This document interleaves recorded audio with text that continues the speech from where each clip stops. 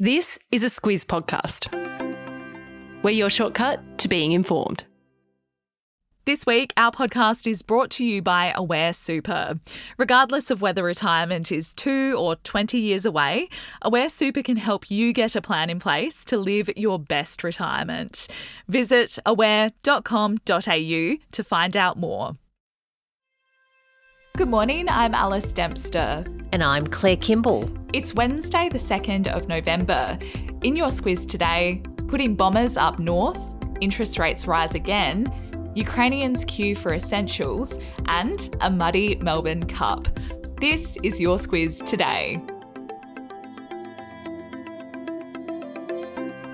Claire, Chinese officials say a plan for the United States to base 6 huge aircraft bombers in the Northern Territory could increase tensions in the region. That came after a report on ABC TV's Four Corners on Monday night, and it's at odds with Australian officials' view of it. They say it won't inflame things at all.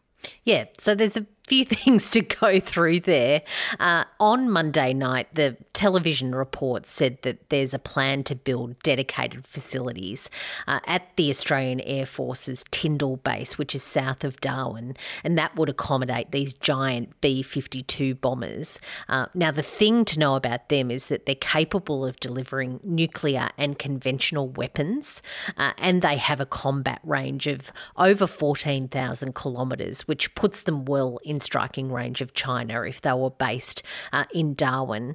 Yesterday, Chinese officials said that having those aircraft based in the Northern Territory could trigger a regional arms race. But Australian and American officials have said that there's no cause for concern, that Australia hosts US defence assets here all the time. That airbase is getting a $1.6 billion upgrade to house those planes, and it's raised questions about what else might be on the cards between Australia and America's defence partnership, because it's a lot to invest on some ageing aircraft. Yeah, that's exactly right. One expert said that they're 70-year-old planes that are being phased out by the United States over the next decade, and with the upgrade to the base not scheduled to be finished until 2026, it's left some questions about that massive investment at the airbase. Others, though, including Dr. Malcolm Davis from the Australian Strategic Policy Institute, says that it's a sensible move that could stop China from using force to resolve territorial disputes. Yeah, Australia's Department of Defence has so far declined to comment on all of it, so we'll be waiting a while yet to find out when the B-52s will begin their deployment. The hot tip yesterday was that the Reserve Bank would confirm another hike to interest rates, and that's exactly what they did with another 0.25% rise. That was actually lower than some experts were predicting, Claire. Yeah, still, though, there will be plenty of people with mortgages groaning at that development.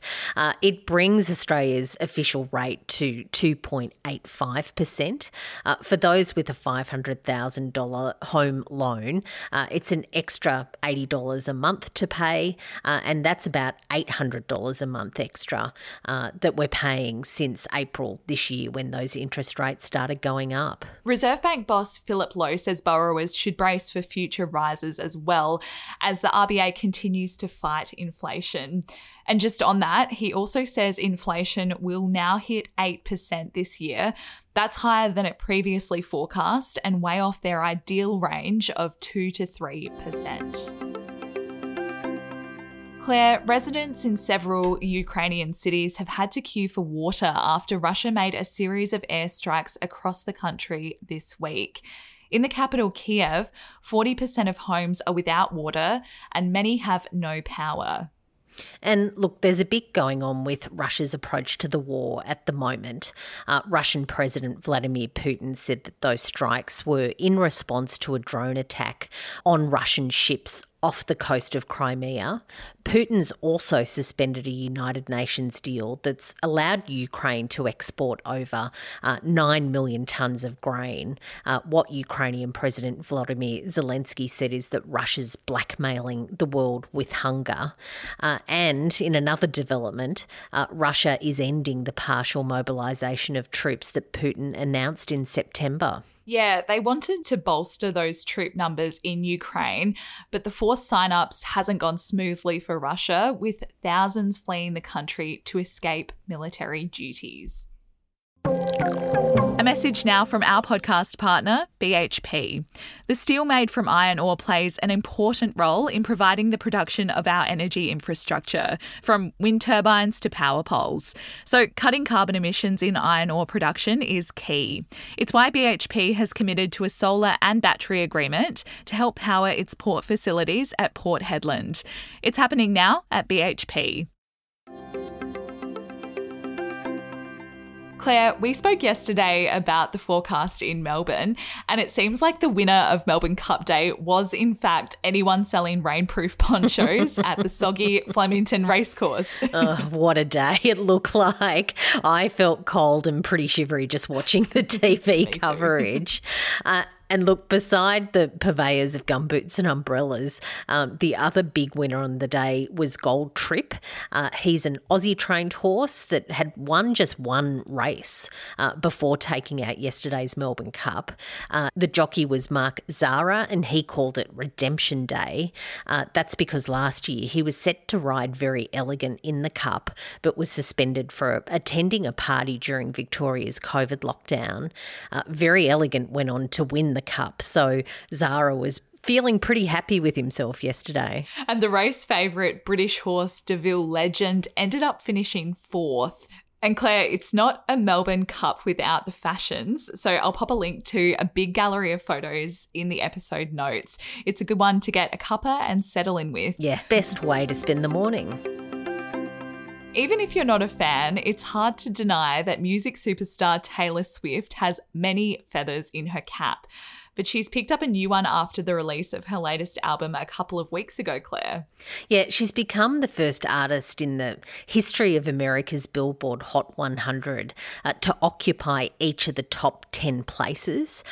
That's a bit of a accomplishment because that Billboard Hot 100 is 64 years old. She's leading with her new single Anti-Hero, which at the moment is playing in a bit of a continuous loop in my head. And then when you look at positions 2 to 10, it's pretty much following that new album Midnight's track listing, so people are listening through. Yeah, Anti-Hero is popping into my head at random times of the day. Cannot stop singing that over. Taylor's also beat Drake and the Beatles for the most titles at the top of the Hot 100 in a single week. So it's pretty good company that she's in. Yeah, she's done very well. Squiz the day, Claire. I'm a little ashamed to say I've never seen The Godfather, but I do know it's a classic. It's the film's 50th anniversary today. Yes, it is a bit of a classic.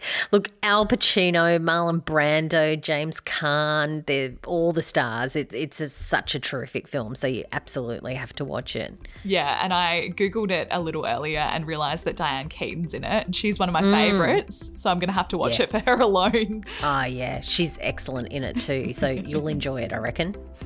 And that's it from us for today. Have a great day, and we'll be back with you tomorrow.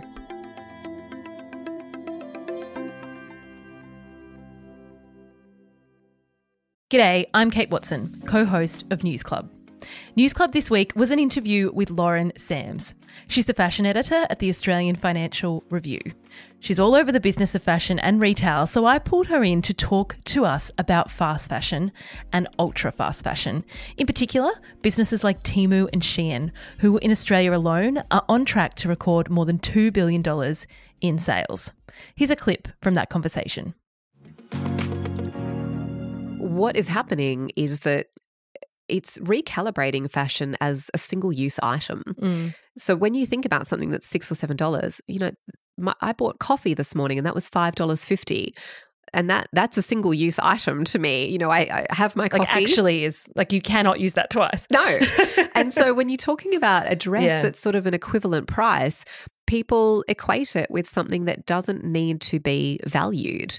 You don't need to wear it again.